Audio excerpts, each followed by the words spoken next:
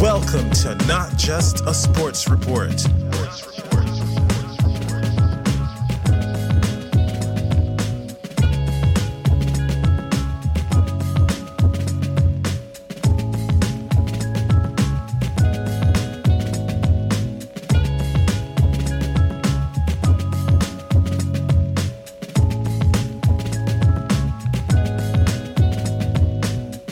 Kia ora and welcome to Not Just a Sports Report. Today I am going to be jumping into the UFC 276 preview and predictions. It is an absolutely stacked card taking place at the T-Mobile Arena in Las Vegas. And look, a bit of an Aussie and Kiwi flavor, especially when you look at the main events. So this is definitely going to be a really fun card to break down.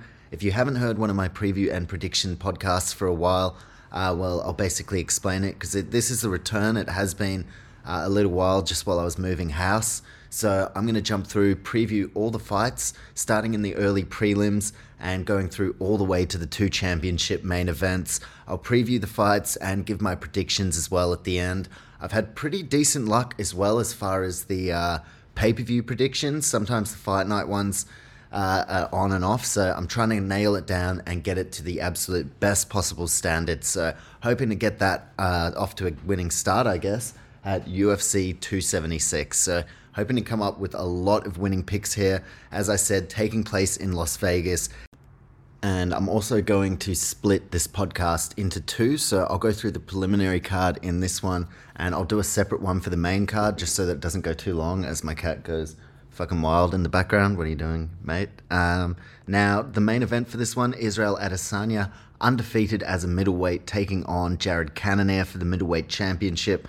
And look, I'll focus more on those fights in the actual main card podcast, but that is a huge main event.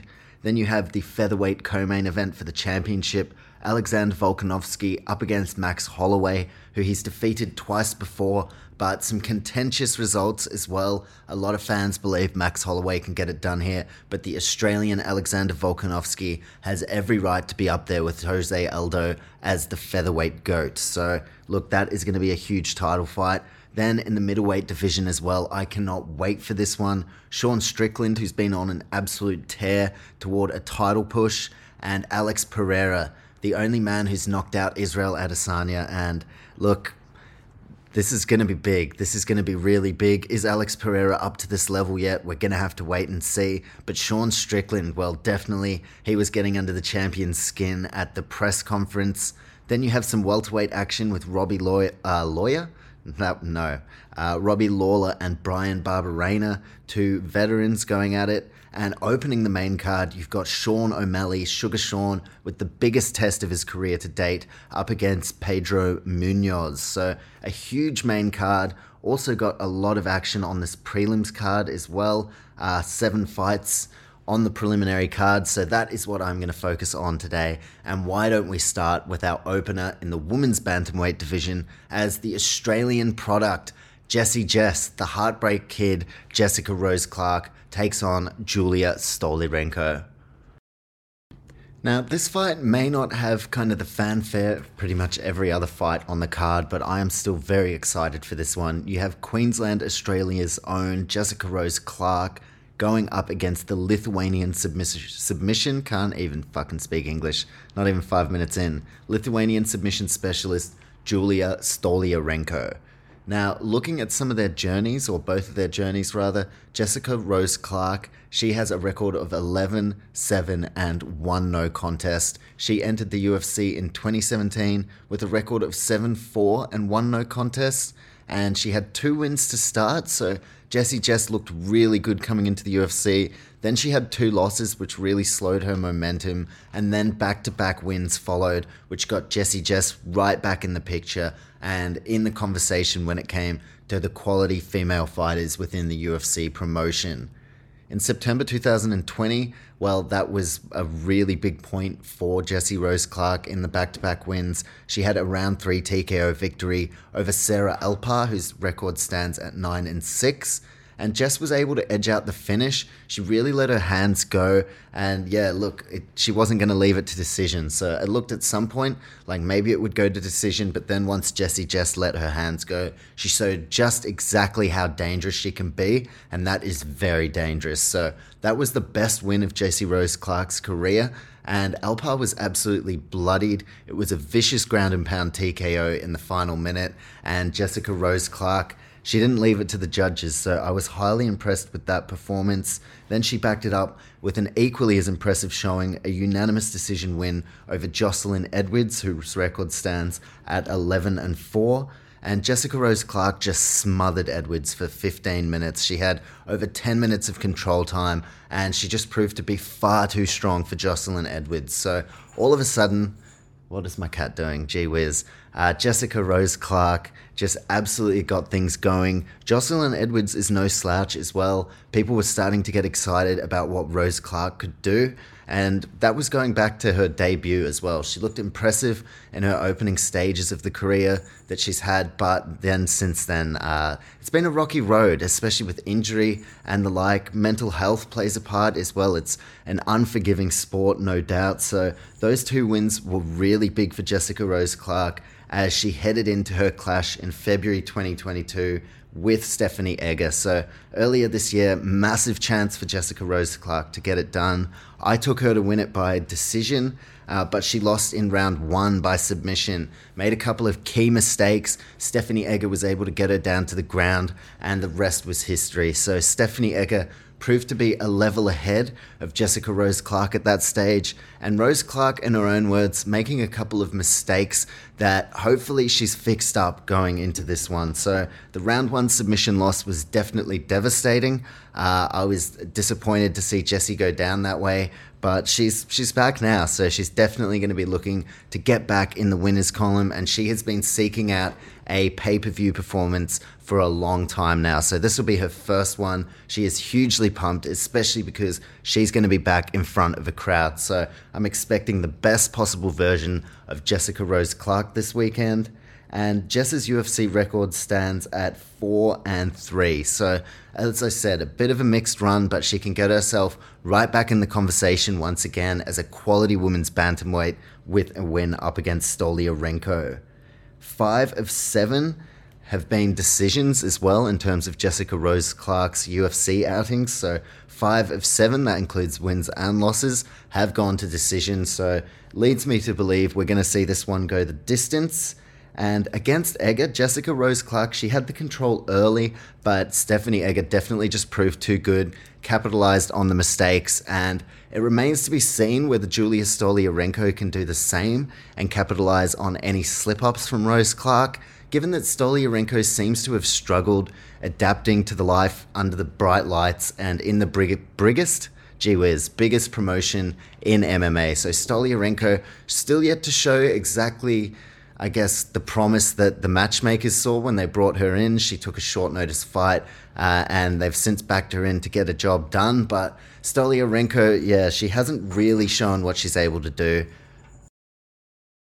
Apologies as well, my cat playing with some kind of toy. I'm going to have to ask him to go into the other room. He is messing with the integrity of the audio. But you know what, Teddy? That is okay. So let's get back to this fight. Jessica Rose Clark and Julia Stoliarenko. Stoliarenko has a professional record standing at 9 wins, 6 losses, and 2 draws. So interesting that there are 2 draws in there. And then having a bit of a deep dive into Stoliarenko, my apologies, into her overall record. She has 50% of her losses coming by way of decision.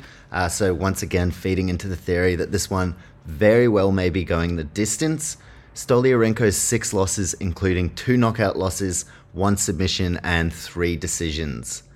As for the key stat, 8 of 9 wins for Julia Stoliarenko by submission. She is a specialist in that department, and she's going to be able to lock it up and get the win via submission if Rose Clark makes even one mistake. We saw that against Egger, that Rose Clark could leave herself vulnerable. I know she's been working very, very hard on her grappling in this camp. Oh, my cat's made his way. I had to move the toy, and he's come back. He's found it.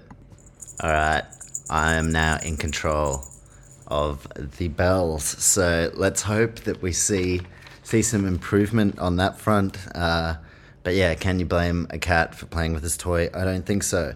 Back to Stolyarenko and what I was saying. Oh, he's fucking got the toy again. All right, he's going in the other room. It's official. We're going to go through with no more interruptions. My apologies.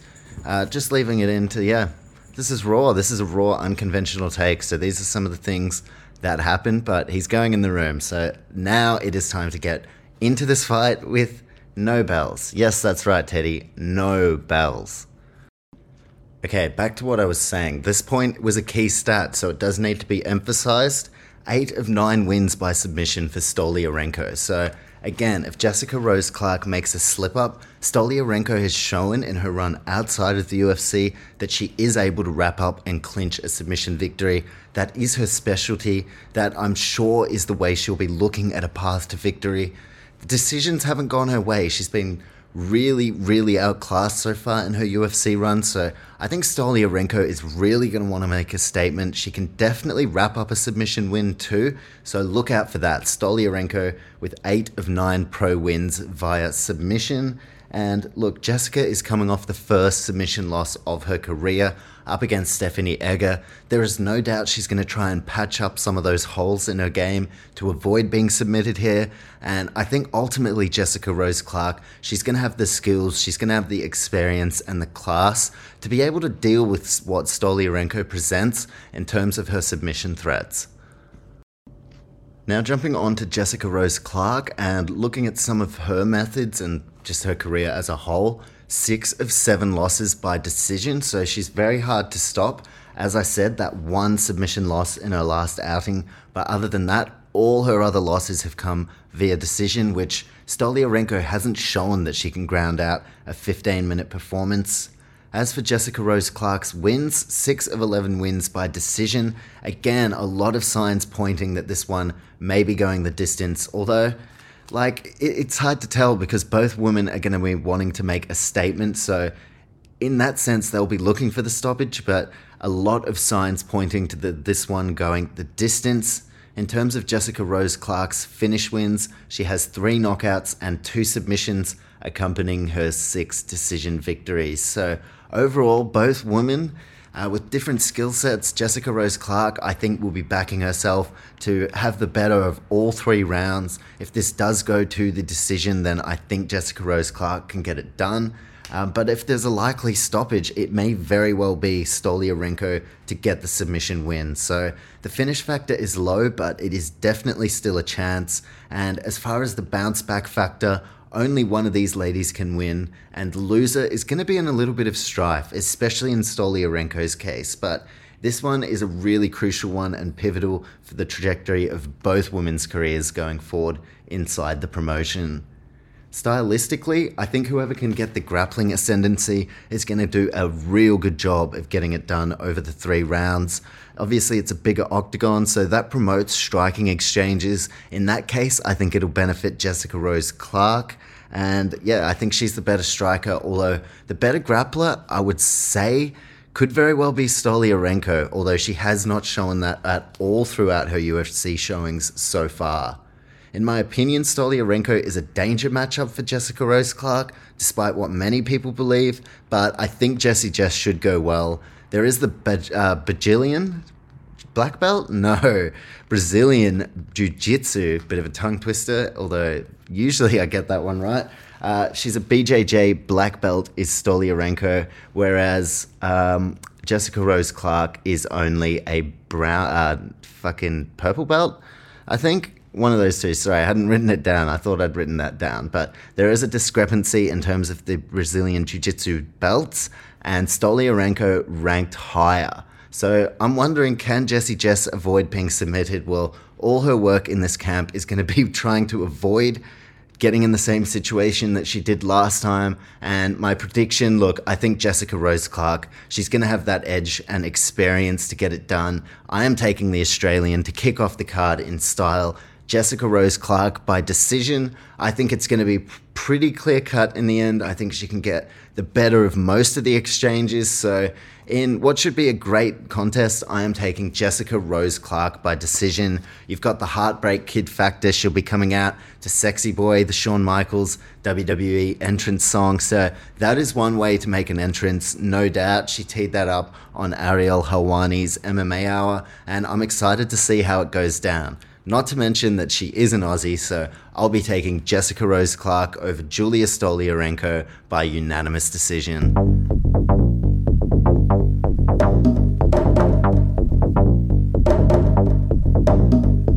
Moving on up the card now, and this on a fight night or on many other cards would be significantly higher. I mean, this fight is much more exciting than the second fight of the night line or spotlight deserves.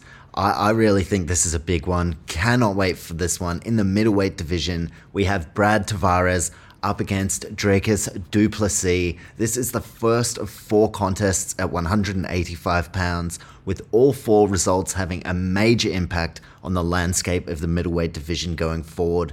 It's a hell of a way to get things started at 185, and we've got Brad Tavares, who is a grizzled veteran, still rising through the ranks and keeping his spot in that top 15, up against Dricus du Plessis, who seems absolutely destined to crack the rankings, and this proves as his most vital opportunity to do so. So it's going to be a great way to get things started in the middleweight division. On one side, you have Brad Tavares, who enters Vegas on a 2-fight winning run with wins in 6 of his past 8 fights. He's strung together consistent form. He's got one of the best corners in the world working with him as well. And Brad Tavares really starting to put together the right pieces to maybe, just maybe, work his way back to a middleweight relevancy when it comes to a title shot. So he's faced Adesanya before. We don't know whether Izzy's going to leave as the champion after this, but Brad Tavares knows with a win here, he should move back into the top 10 in my opinion. And we're going to see a lot of movement within the rankings. So this is a vital opportunity for Brad Tavares. He is the perfect opponent to test the South African standout in du Plessis, who is one hell of a prospect. And it's a role that Tavares is familiar with, given that he's faced rising stars on the way to superstardom before. I'm thinking Edmund Shabazian, I'm thinking Israel Adesanya, and Robert Whittaker. So it's a position that Brad Tavares knows pretty well, and this time it's Dricus du Plessis, who is the outstanding prospect, looking like he could kick on to really big honors. So this is going to be a great fight, a great test for du Plessis, who is 2 from 2 so far in the UFC. Now, we saw the South African debut in the UFC, and he had some octagon jitters. He was going for his signature leg kicks, which he loves to go for in all of his fights. And he was a bit slow out of the gates, looked a little bit off, and then all of a sudden just came into his own, got the knockout win over Marcus Perez, and it was one hell of a knockout. We saw the exact display of just how powerful du Plessis is, and he has a lot of power in those hands. So du Plessis getting a huge knockout win over Marcus Perez to stamp his authority and his name within the middleweight ranks. Du Plessis followed that up with an equally as impressive sophomore appearance, a round 2 knockout win over Trayvon Giles, who is no slouch, mind you. It was very, very impressive from du Plessis, and if you think that his hands are his biggest strength, well, it's got to be said most definitely that du Plessis is equally as dangerous on the mat. He can wrap up a submission and a guillotine from anywhere, and that makes him a very, very dangerous opponent for Brad Tavares, who has shown that he has a lot of durability, a lot of gas in the tank as well, and he can get through the tough contests. He's a hard man to stop, but du Plessis, he knows how to stop an opponent. In fact, that is all he knows. And du Plessis is currently on a very great streak with wins in 12 of his past 13 fights. There is a high excitement around this fight. I am really pumped for this one with a top 15 spot on the line. Du Plessis is someone I've had my eye on ever since he arrived inside the UFC, and I have really high hopes for him. but it has to be said, the experienced Brad Tavares is going to be the biggest test of Du Plessis' career to date. So this one, I'm getting up first thing in the morning, no doubt. I'll be watching from Jessica Rose Clark's fight onward, and this is one I cannot miss. So I will absolutely be up for this. And do not forget the UFC Thoughts and Comments podcast. I will be watching every fight of UFC 276 and releasing the weekly Thoughts and Comments podcast straight after the pay-per-view. So make sure to follow us on Instagram at Not Just a Sports Report, and follow us on whatever podcast platform you are listening on. You will be able to see as soon as Thoughts and Comments for UFC 276 is out. But let's now get back to the middleweight action between Tavares and Du Plessis, and a fight that could very well be a fight of the night candidate. A quick summary of Brad Tavares, a little bit of a profile, if you will. The 34-year-old Hawaiian trains at Extreme Couture, one of the best gyms in the world. They are seriously, seriously good, and I have no doubt that they are going to be certain to have a great game plan to deal with the threats that Dricus Du Plessis offers. So Brad Tavares could not have a better gym in his corner to be working with him here, and that is something that I am considering a lot in terms of my overall prediction for this fight. Must be considered that Brad Tavares at one of the leading gyms in mixed martial arts. Tavares has the majority of his wins coming via the judges' scorecards, so most of his wins coming by decision, which is a massive contrast to Du Plessis, who is yet to go the distance over 18 professional fights. So Dricus Du Plessis, he is yet to see the judges' scorecards, which is a massive statement, but Brad Tavares could be the man to change that, even in defeat. So this one, there are a lot of different ways it could go, and that's what makes this such an exciting fight, with Brad Tavares having an overall UFC record of 14-6. On now to Dricus still knocks Du Plessis, and the 28-year-old is from Pretoria in South Africa, representing Team Sit, and he has a UFC record of 2-0, so yet to taste defeat inside the promotion, and he is a fight finisher, no doubt. Looking at some of the advantages in this one, experience definitely goes to Tavares, although Du Plessis, he has fought very, very high-level opponents outside of the UFC, has fought for KSW, one of Europe's leading promotions, if not the leading promotion, and his level of opponents has been very high, but ultimately Brad Tavares has been there and done that inside the UFC. He's been fighting at the highest level, so I do give the experience advantage to Brad Tavares. In terms of the reach advantage, that goes to Du Plessis, and I'd also give him the striking and the grappling advantages. I think he is really underrated when it comes to his grappling side, Du Plessis, and he could be going for a submission here, although the fact that Tavares has never been submitted, that definitely weighs into my decision making as to maybe not going that route. And we've seen the power in Du Plessis' hands before throughout his 2 UFC fights to date. He is a massive, massive chance of getting the knockout win here, although we do know how durable Tavares is. So I do give the striking and grappling to Du Plessis, but potentially the durability to Brad Tavares. And that is why on the betting market, the odds are very even for this one. Bookies and punters finding it very hard to split the two of these men. And it's a hell of a contest. Again, to have this on second of the night tells you exactly how stacked this card is. So very excited for this contest at 185. We've got Brad Tavares, who is ranked number 12. And as I said, the rankings are going to shake up a lot after this card for very important fights. So Brad Tavares, look, if someone like Uriah Hall, who sits in the 9th ranking and is fighting on this card, if he's to lose and Tavares is to win, that could see Brad Tavares enter the top 10. So this is very, very significant for the Hawaiian fighter. And for Du Plessis, if he is to beat Tavares, well, you'd have to assume he will take Brad's spot inside the top 15. Whether Tavares keeps his spot somewhere or drops out altogether remains to be seen. But Du Plessis, he is trying to crack the rankings. And once he does, well, he's going to have a whole stack of very, very high level big name opponents waiting for him. So one hell of a clash. I'm sure you can tell by the sound of my voice. I am truly pumped up for this one. Du Plessis seems like he's top 15 material, but now it is the time for him to be put to the ultimate test. Looking at Tavares and his record, 2 decision wins for Tavares in 2021. That's his best chance of a win here. If he can just slow the momentum of Du Plessis and just get it done over the course of 3 rounds. I haven't seen a hell of a lot of knockout power from Tavares to suggest that he's going to be able to stop Du Plessis, but if he can grind it out over the 15 minutes, I think that is Tavares' best chance of winning here. Checking out his 2 wins from last year, the first in January 2021 over Antonio Carlos Jr., who is a submission specialist, so that is definitely something to be noted. He has been tested and gone up against high-level submission artists before and been successful.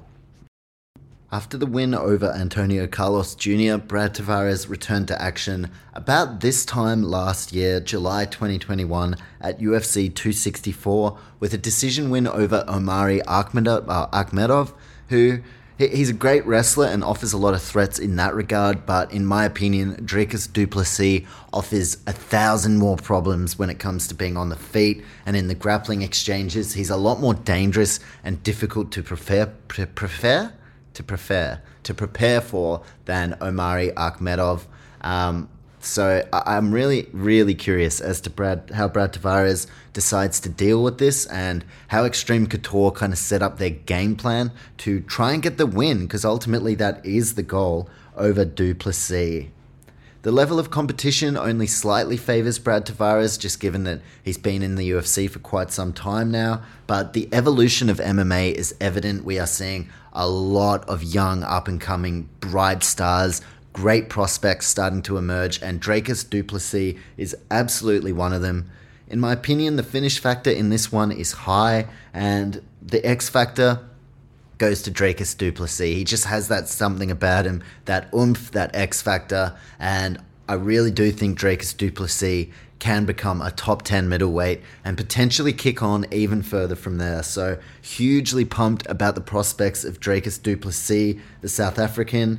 And stylistically, this is going to be really interesting. He's going to be chasing the finish, so whether he goes for submission or knockout remains to be seen. And for Tavares, how's he going to look to get it done? Would he ever consider trying to go for the submission, or is he going to be looking for the knockout or decision? I cannot wait to see how this one plays out. And in my opinion, Dricus Du Plessis is undeniably one to watch. So I'm taking Dricus Du Plessis to win this one by knockout / technical knockout. Now, if you hear me in these podcasts say prediction by knockout, that covers KO / TKO, so it's one of the two. And I think Dricus Du Plessis, he may go for the submission, but ultimately in a really, really tough fight to pick, I'm going with Dricus Du Plessis.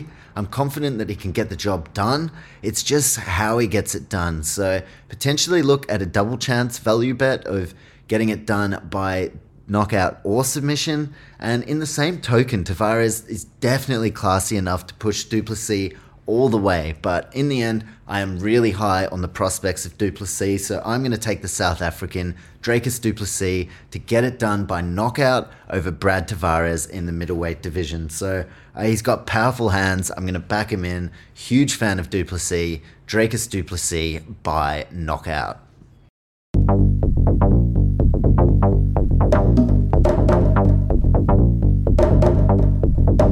Up next, we've got women's flyweight action as Jessica Evil Eye, the number 10 ranked women's flyweight, previously the first ranked flyweight at one point, takes on Macy the Future Barber, an extremely exciting young 24-year-old who has the world at her feet.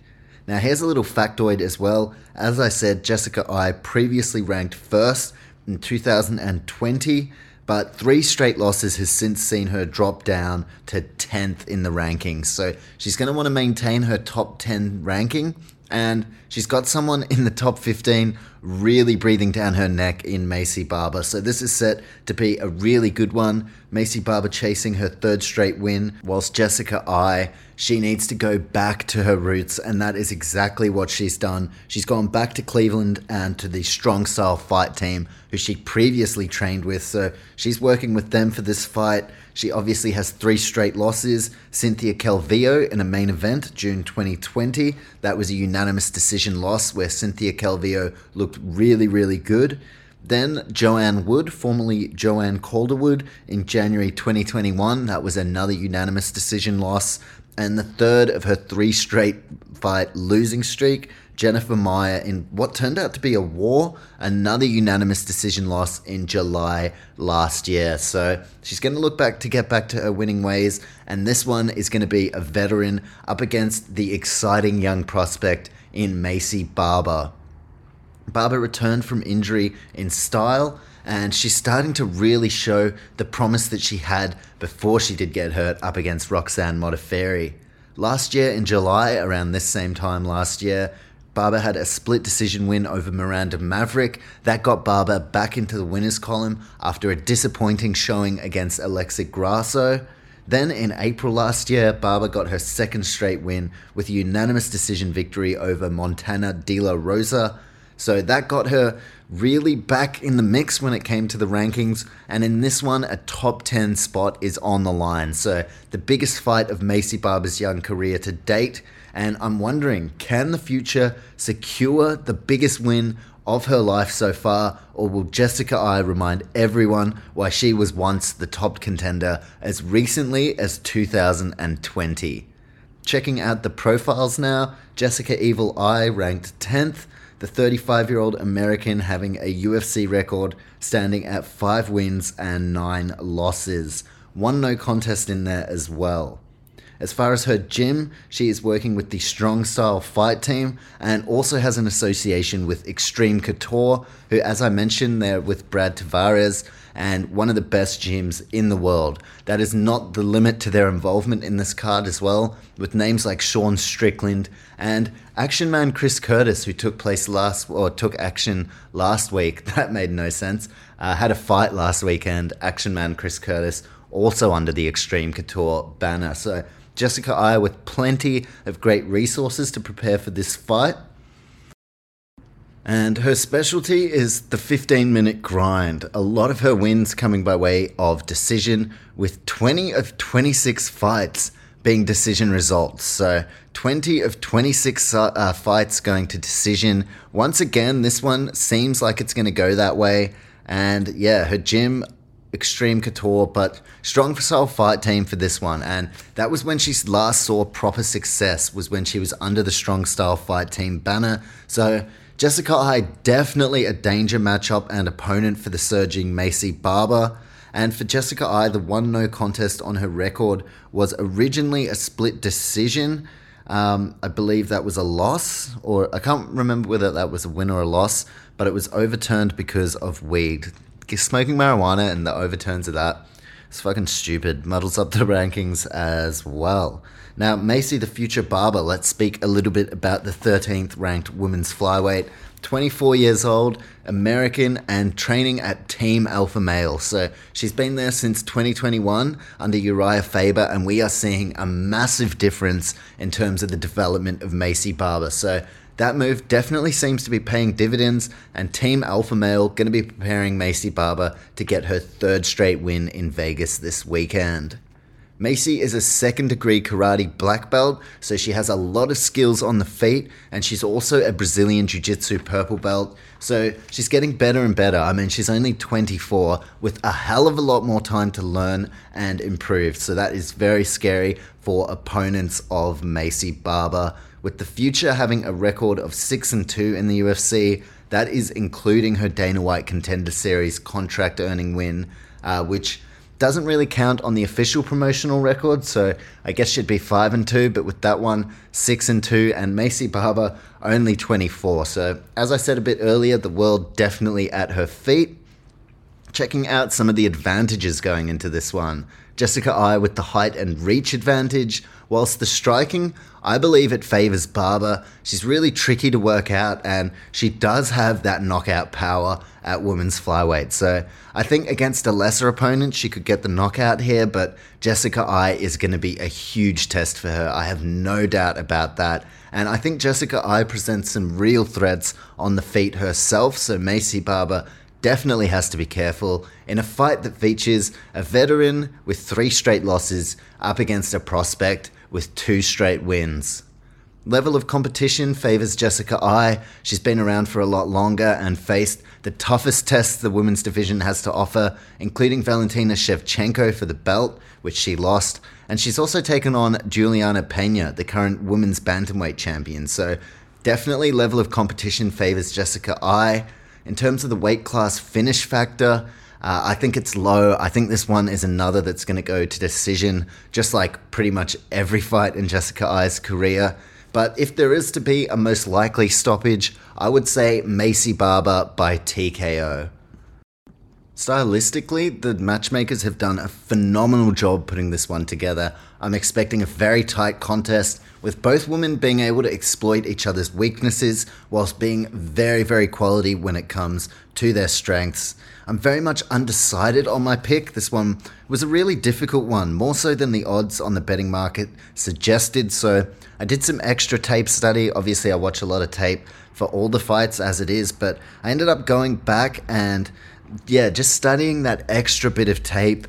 Look, Maycee Barber, she does have that finish ability, but Jessica Ai known for going to decision. So in the end, I've gone Maycee Barber by decision. I think this is going to be a lot closer than people think, but I'm really, really buoyed by Barber's chances since moving to Team Alpha Male. So I'm going to be taking the future Maycee Barber to get it done over Jessica Evil Eye by decision. Why? Well, the evolution of MMA, these young fighters just... as it stands, it's always, there's always someone who's going to come along and be better than you when it comes to mixed martial arts eventually. That is how time works. I think that's a case of this one here, and I think it's going to be a very tight affair, but Uriah Faber in the corner of Barber is the key for me, and that is why I cannot go away from the future, taking Maycee Barber by decision.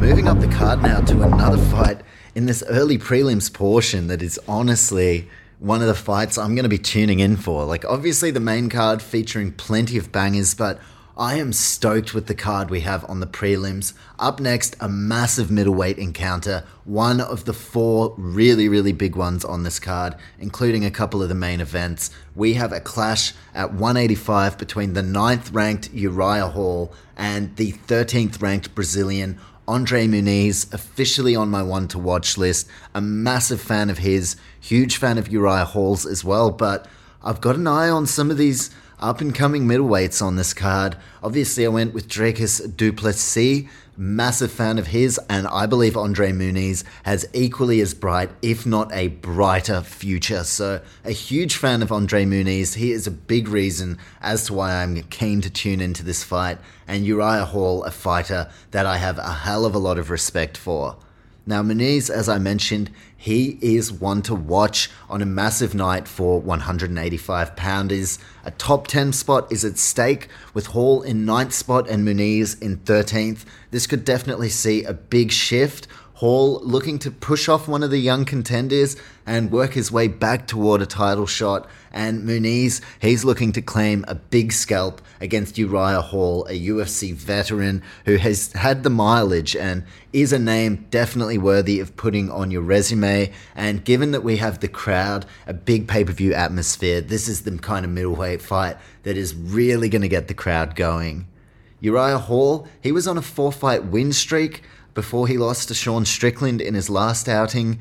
Having a look at the 4 wins, that started at the end of 2018 with a round 3 knockout win over Bevan Lewis. Uriah Hall got that victory, and then he really built on that with a split decision win in September 2019 over Antonio Carlos Jr. That was 2 straight for Uriah Hall, who then in October 2020, in a main event contest against his idol, one of the greatest middleweights we have ever seen, arguably he is the greatest middleweight we have ever seen, Anderson the Spider Silva, Uriah Hall getting the round 4 knockout victory in the Fight Night main event. And there were very emotional scenes after in what was Anderson Silva's final UFC fight. Uriah Hall crying. He really didn't want to have to do that to his idol, but he did. He took that edge and he got it done with the round 4 knockout that gave Uriah Hall 3 straight wins and some real momentum in terms of pushing toward a title shot.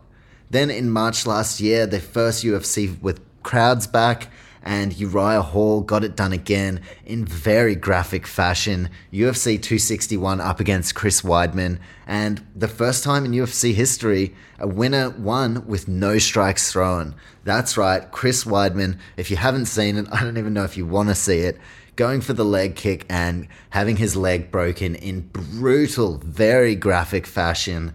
Like that was 17 seconds in. So Uriah Hall, all of a sudden he had 4 wins. He had a hell of a lot of momentum, and that led him into July 2021's main event. This time, about a year ago, a unanimous decision loss up against Sean Strickland, who looked far and beyond better than Hall on the night.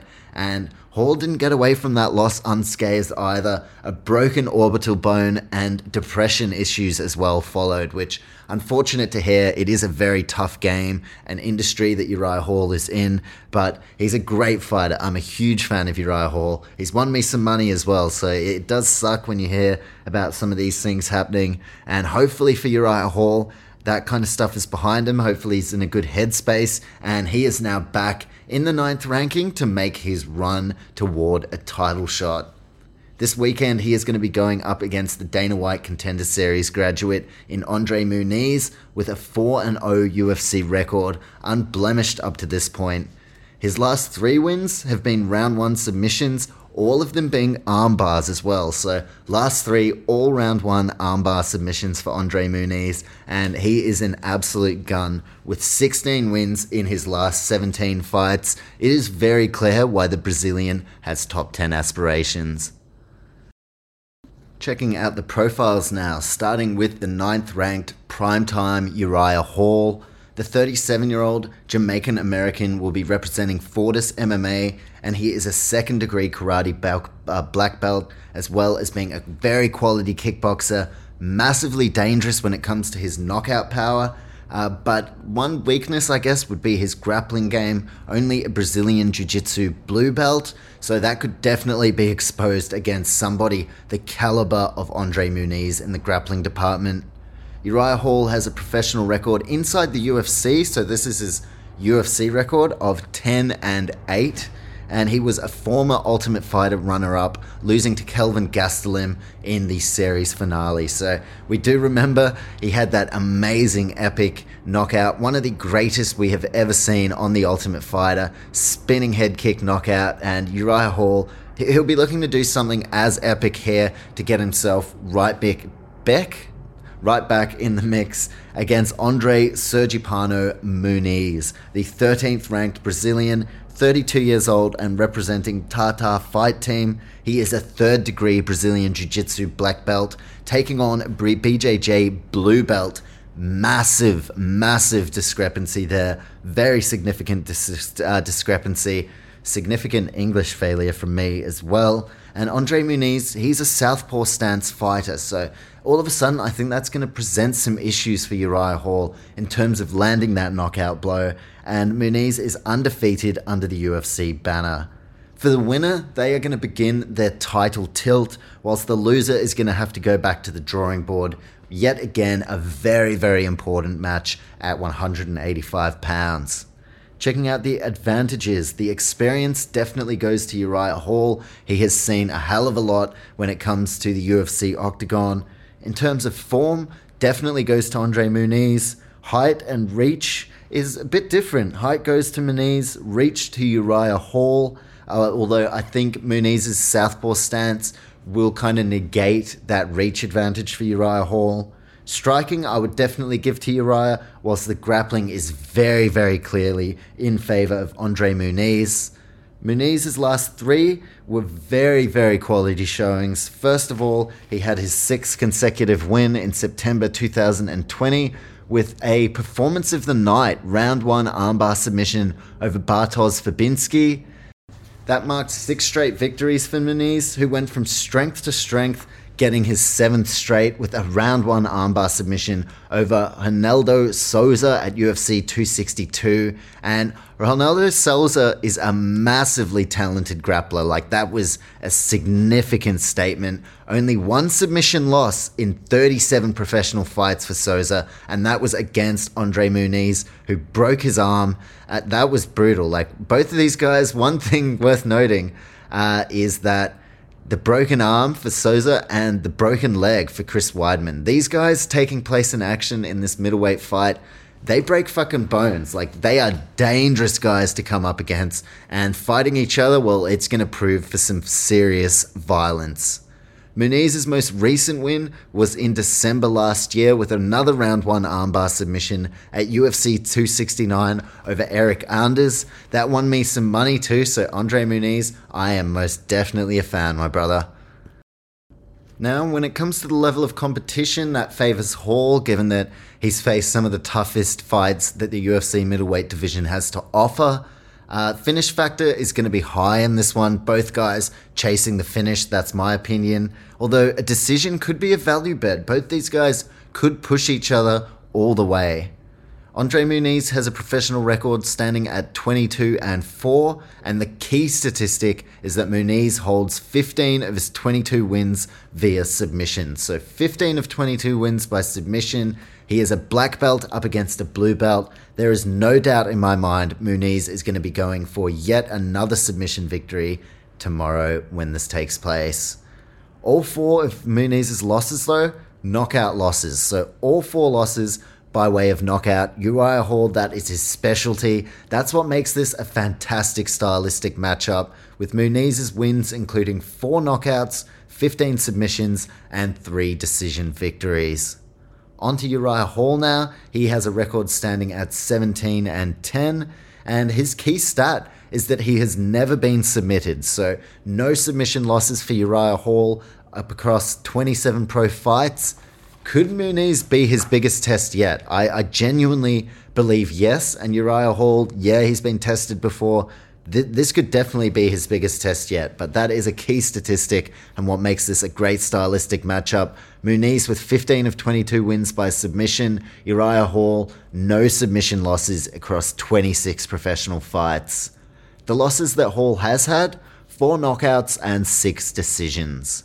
As far as Uriah Hall's victories over his career, 13 of 17 wins by knockout, Muniz having all 4 of his losses by knockout as well. So Muniz, his advantage is the submission game, but has to be taken into account. Uriah Hall is yet to be submitted in his career, whereas Muniz, his weakness seems to be his chin, is kind of vulnerable to being knocked out, and Hall, he is in a better position to exploit his opponent's weakness. 13 of 17 wins by knockout, and overall 13 knockout wins, 1 submission, and 3 decisions. So very much knockout up against submission stylistically here. It's going to be awesome, very exciting to see who can impose themselves on this contest more so, and it's going to be one of the fights of the night, and that's even if it finishes early. I am feeling a special contest here. We could see a highlight finish from either man, and that gets me very excited for this contest at 185.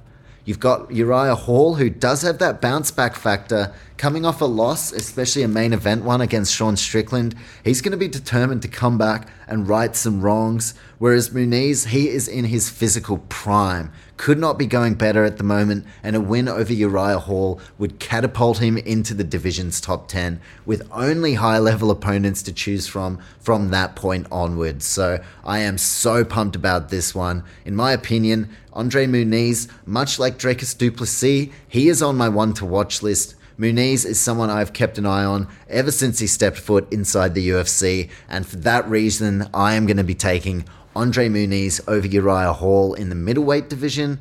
And not just that, I'm going to take Uriah Hall to tap out, to submit for the first ever time. And I don't really want to do that because I'm a huge Uriah Hall fan, but such is the regard that I hold Andre Muniz in. I think he's going to hand Uriah Hall the first submission loss of his career. For mine, the discrepancy from Brazilian Jiu-Jitsu black belt to blue belt is just too great of a bridge to gap. So I just think Andre Muniz, he's a special, special talent.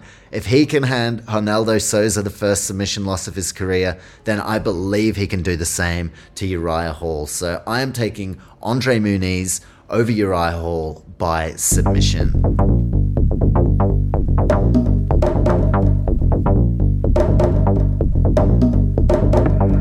Up next on this stacked Las Vegas card, we have got welterweight action between Ian the Future Gary, has the same nickname as Macy Barber, there's a note for you. Ian the Future Gary, the undefeated Irishman, up against gifted Gabe Green, who is criminally underrated. I cannot wait for this fight, with Gabe Green out to steal all the thunder, and he's derailed hype trains before, so Gabe Green, make no mistake about it, he is very confident that he is going to be the man to hand Ian Gary his first career loss. It's going to be an absolute banger of a preliminary card contest with 2 stars on the rise. On one side, you have Ian Gary, a Cage Warriors star, a former welterweight champion for the promotion, the 24-year-old hailing from Dublin, now fighting out of Florida under the Sanford MMA banner, learning from the best and training with the likes of Michael Chandler and Gilbert Durinho Burns. Ian Gary is going to be chasing career win number 10 here, and he has yet to taste defeat, so you know that his confidence is at an absolute premium, and his UFC debut was back at UFC 268, gaining a round 1 knockout over Jordan Williams. The hype train really started to get rolling, and then in his sophomore UFC appearance in April this year, he got the unanimous decision win over Darian Weeks, who is a very hard opponent to finish. So Ian Gary showing a bit of maturity and showing his skill set over the course of the full 15 minutes. So a bit of a different showing to his UFC debut, but nonetheless, once again, a very impressive performance and another victory. So Ian Gary doing very well with the UFC record standing at 2 wins, no losses, up against Gabe Green, who got his UFC start on short notice with a debut against a rival who he knew from his time before the UFC, Daniel Rodriguez, a massive knockout artist currently sitting on the injury shelf.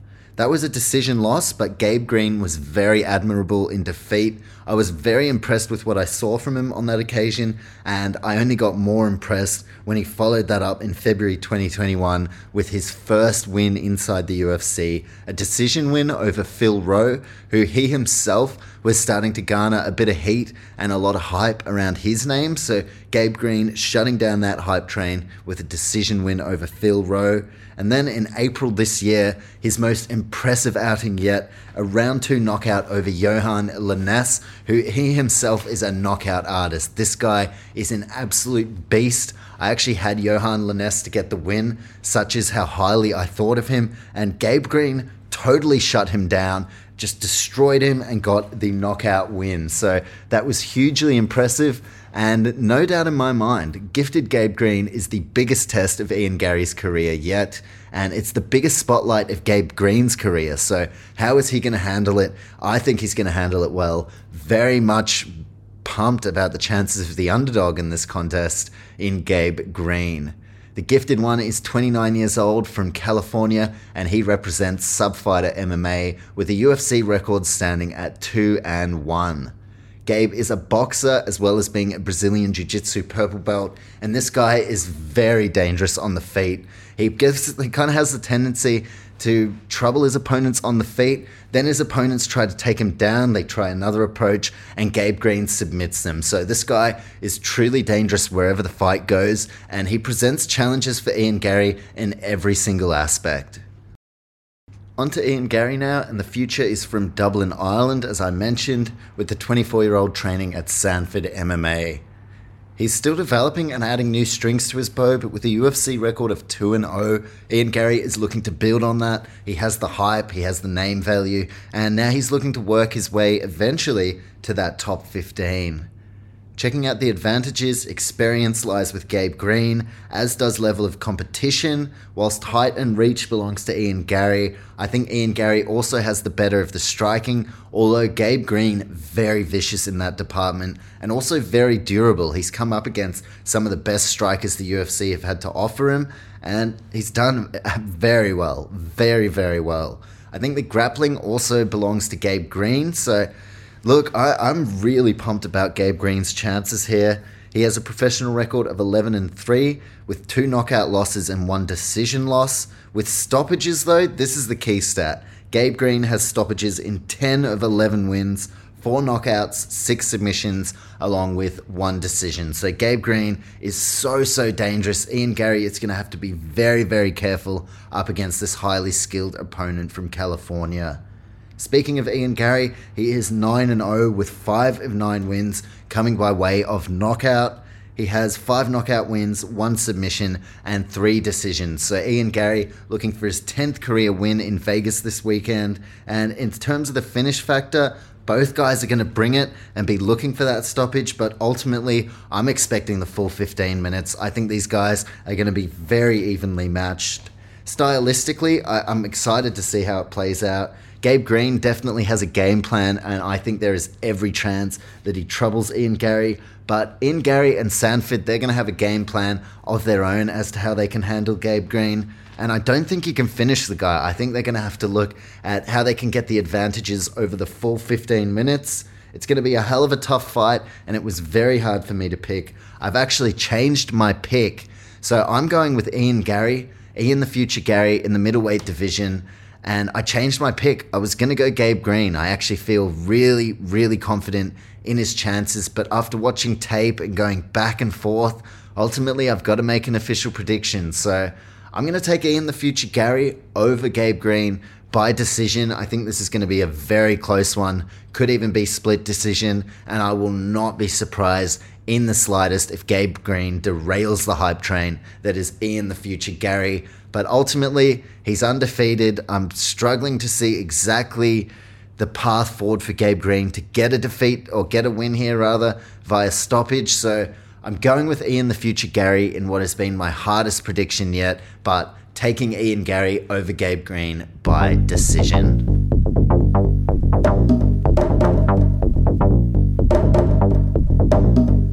Up next, we're going to be treated to a historic clash at welterweight as Jim Miller takes on Donald Cowboy Cerrone.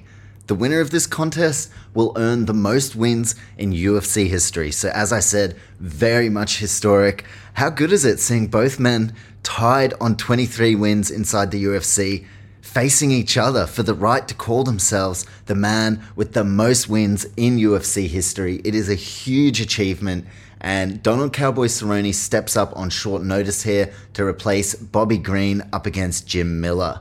Donald Cerrone, no stranger to having a fight kind of change or cancellation, with Joe Lawson and that fight being cancelled twice. Donald Cowboy Cerrone, though, he's in fighting shape. He's taken this fight up against Jim Miller, and Cowboy is winless in his past 6 fights. So very much a crucial juncture for Cowboy in his career. And these two have faced before, with Donald Cerrone handing Jim Miller one of the few knockout losses of his career. May have been even, I think there's only 1 or 2 in Jim Miller's record, and Cowboy handed one of those to him with a vicious head kick knockout last time out in 2014. So a lot of time has passed in between now and then, but I'm excited for this one. Cerrone with a 1-0 lead over Jim Miller. Now they run it back, and it's 2 straight finishes for Jim Miller, who arguably is in as impressive form as he ever has been, getting 2 straight knockouts up against newcomers. Now it's going to be the opposite, where he's taking on,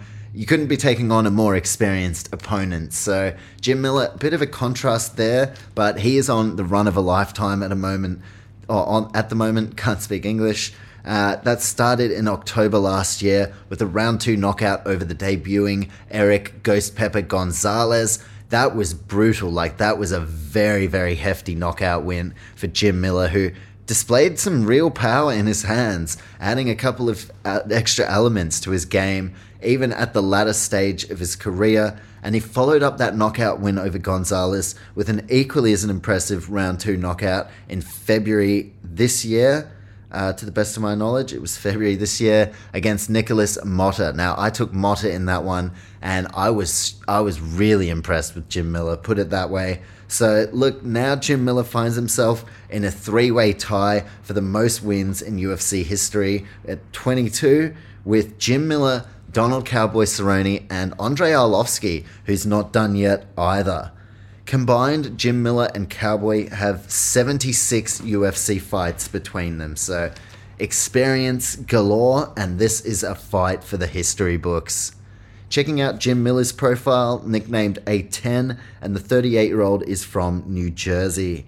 His gym is the Miller Brothers MMA, alongside with his brother. He runs that gym, so yeah, I mean, is he training himself? I'm not exactly sure, but Jim Miller, he's killing it at the moment. So Miller Brothers MMA doing something right, and Miller is a wrestler. He practices BJJ as well, and he is a Muay Thai practitioner. So Jim Miller with a very ranged skill set, and he's also very durable. So he's a hard man to finish, with a UFC record standing at 23 wins, 15 losses, and 1 no contest. His short notice opponent in this occasion is Donald Cowboy Cerrone, the 39-year-old from Denver, Colorado, and representing the BMF Ranch. So Cowboy Cerrone is a Brazilian Jiu-Jitsu black belt and is also a very dangerous kickboxer. So look, he's past his prime, there's no doubt about that, but Donald Cowboy Cerrone still knows how to get the job done, and I'm very wary of a bounce-back performance from Cowboy here, with Cowboy's record in the UFC standing at 23 wins, 13 losses, and 1 no contest. Onto the advantages now. Cowboy has a significant height and reach advantage. I think he's definitely better suited to the welterweight division than Jim Miller is, who naturally is a lightweight. But Miller is extremely durable. I think that is definitely his advantage in this fight. He's shown a lot more durability as of late than Cowboy Cerrone, who's been quite the opposite. I'll go through Cowboy's 6-fight winless run to kind of detail how his durability is kind of not what it used to be. That started with a TKO loss to Tony Ferguson, then a TKO loss against Justin Gaethje, then a very quick TKO loss up against Conor McGregor, and things just kept compounding. After that, it was a unanimous decision loss to Anthony Showtime Pettis, and then a no contest / majority draw up against Nico Hybrid Price in a fight where I thought Nico did enough to win there. I thought Cowboy honestly should have lost that one.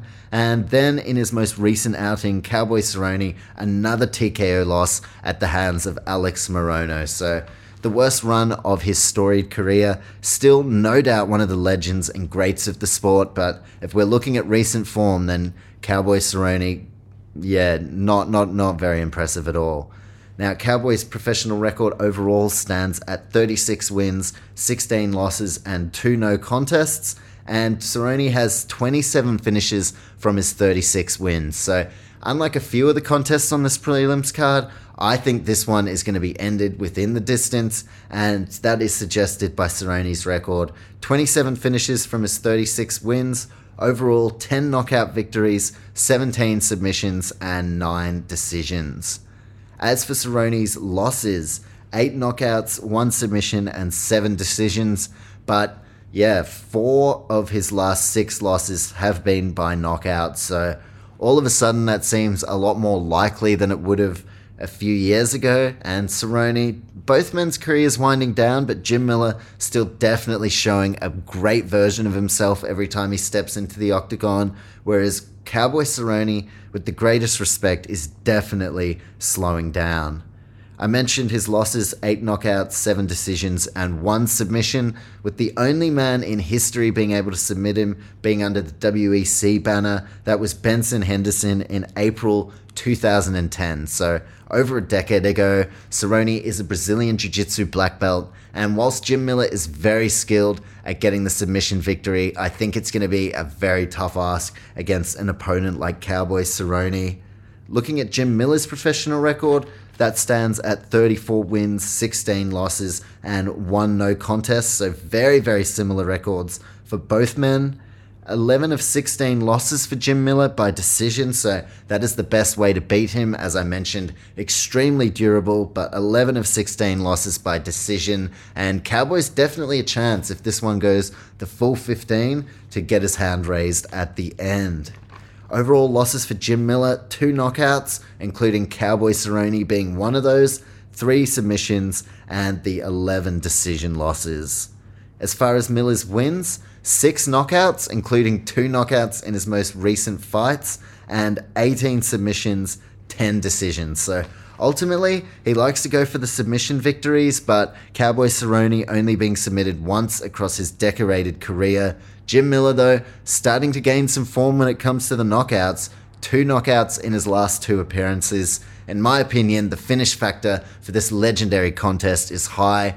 I think both men, it's going to be hard for them to get through the full 15. I think we're going to see both guys land some serious damage. And stylistically, they are both chasing a piece of history. That, in my opinion, means that both of them are going to be looking to secure a finish, to truly stamp that historic moment down with as much emphasis as possible. So with Jim Miller in fine form lately, I think he has the edge. He wants to be on the UFC 300 card, and that would make him the only person in history to have been on UFC 100, UFC 200, as Brock Lesnar has been as well, and UFC 300. So Jim Miller, the history doesn't stop with this fight this weekend. And given that Jim Miller is still fighting for something and working towards something, I've got to go with A10 here. So I think when they run this one back, I'm going to go with Jim Miller evening the ledger at 1 apiece. I'm taking A10 Jim Miller over Donald Cowboy Cerrone. And why? Well, that's recent form. As I said, Jim Miller still with something to fight for. As for how, I've tossed up a lot of different ways that he could get it done here, but after the last 2 performances, fuck it. I think he's starting to show some real strength in his hands. In this latter part of his career, he's evolving, he's still changing his game up, and now I think Jim Miller, he's really possessing some serious power in those hands. So I'm going to take Jim Miller by knockout/technical knockout over Cowboy Cerrone. Will not be surprised if Donald does get the victory in this one, but ultimately Jim Miller starting to really impress me once again after, being around for a hell of a long time. So I'm going to take Jim Miller to get it done, earn himself the most wins in UFC history to overtake Cerrone and Andrei Arlovski. And this should be one hell of a fun contest. So Jim Miller taking him over Donald Cerrone by knockout. Nearly said decision. No, that wasn't it. Official prediction, just in case you're confused. Jim Miller by knockout. Let's now move on to our featured prelim.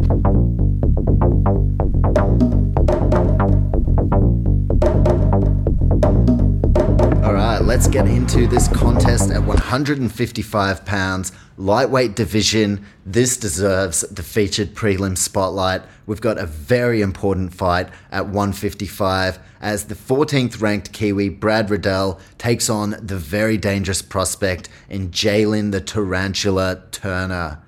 Turner has a 100% finish rate, and he is highly dangerous, as I mentioned. He doesn't leave it to the judges, so Brad Riddell could not have asked for a tougher prospect to take on here. And I've had some conflicting information. Some sources telling me Brad Riddell out of the top 15, but according to the official UFC website, he sits at number 14. So that's what I'm going to roll with, and the winner gets that spot in the top 15 here. So Jalen Turner chasing the biggest win of his career, whilst Brad Riddell looking to steady the ship after his loss last time out up against Rafael Fiziev, who'll be main eventing next weekend's fight night up against Rafael Dos Anjos. Battle of the Rafaels. Do be sure to check in for my UFC preview and predictions podcast. For that one, going to be a hell of a lot of fun. Let's get to the profiles now, starting with Brad Quake Riddell from Christchurch, New Zealand, and the 30-year-old will be representing City Kickboxing on the same card as the champion Israel Adesanya and the champion Alex Volkanovski. We have another fighter from City Kickboxing with championship aspirations in Brad Riddell, and he is a kickboxer very, very skilled kickboxer, holding wins over the likes of John Wayne Parr. So he is very much versed at getting things done on the feet. Also very skilled as a Brazilian Jiu-Jitsu purple belt with an overall UFC record standing at 4-1. Riddell suffered the first loss of his UFC career last time out with a round 3 knockout loss up against his buddy, someone he considers a friend, Rafael Fiziev. So that round 3 knockout halting the momentum for the Kiwi, and he'll be looking to get things going once again up against Jalen the Tarantula Turner, a 27-year-old American representing Adrenaline Combat Sports, and he's a Brazilian Jiu-Jitsu brown belt. This does not get spoken about enough. Just how skilled and underrated Jalen Turner is on the mat. Do not overlook that in terms of this fight. I think in a fight where both guys ultimately very dangerous on the feet, Jalen Turner could look to use an edge in terms of his skills in the Brazilian Jiu-Jitsu realm. He is a brown belt, and that is no laughing matter. I know he's more known for his vicious striking and knockout power, but if you take your eye off the ball for one moment, Jalen Turner will cause you some serious issues on the mat and up against the cage. So I'm very high on Jalen Turner. Obviously, I am from New Zealand, so I'll be cheering on the Kiwi Brad Riddell. But Jalen Turner, he's a hard opponent for Riddell. Riddell? Nearly said Riddell. I did say Riddell. Brad Riddell. I guess it could be a nickname, Riddell. He is a wrestler, is Jalen Turner, as well as a knockout specialist. So Brad is going to have his hands full, and the Tarantula has a UFC record standing at 5-2. On to the advantages now. Jalen Turner has over 20 centimeters in height and 15 centimeters in reach. So he's long, he's rangy, he has a hell of a lot of power in his hands, and is very good on the mat. So Jalen Turner is a problem not just for Brad Riddell, but everybody at 155 pounds. This is epic stylistic matchmaking, and I can't wait to see this one go down. In terms of the levels of competition, I'd give it only so just to Brad Riddell, but Jalen Turner, he is beating quality names all throughout his run, including some time with a stint under the Bellator banner, but level I would just give to Brad Riddell.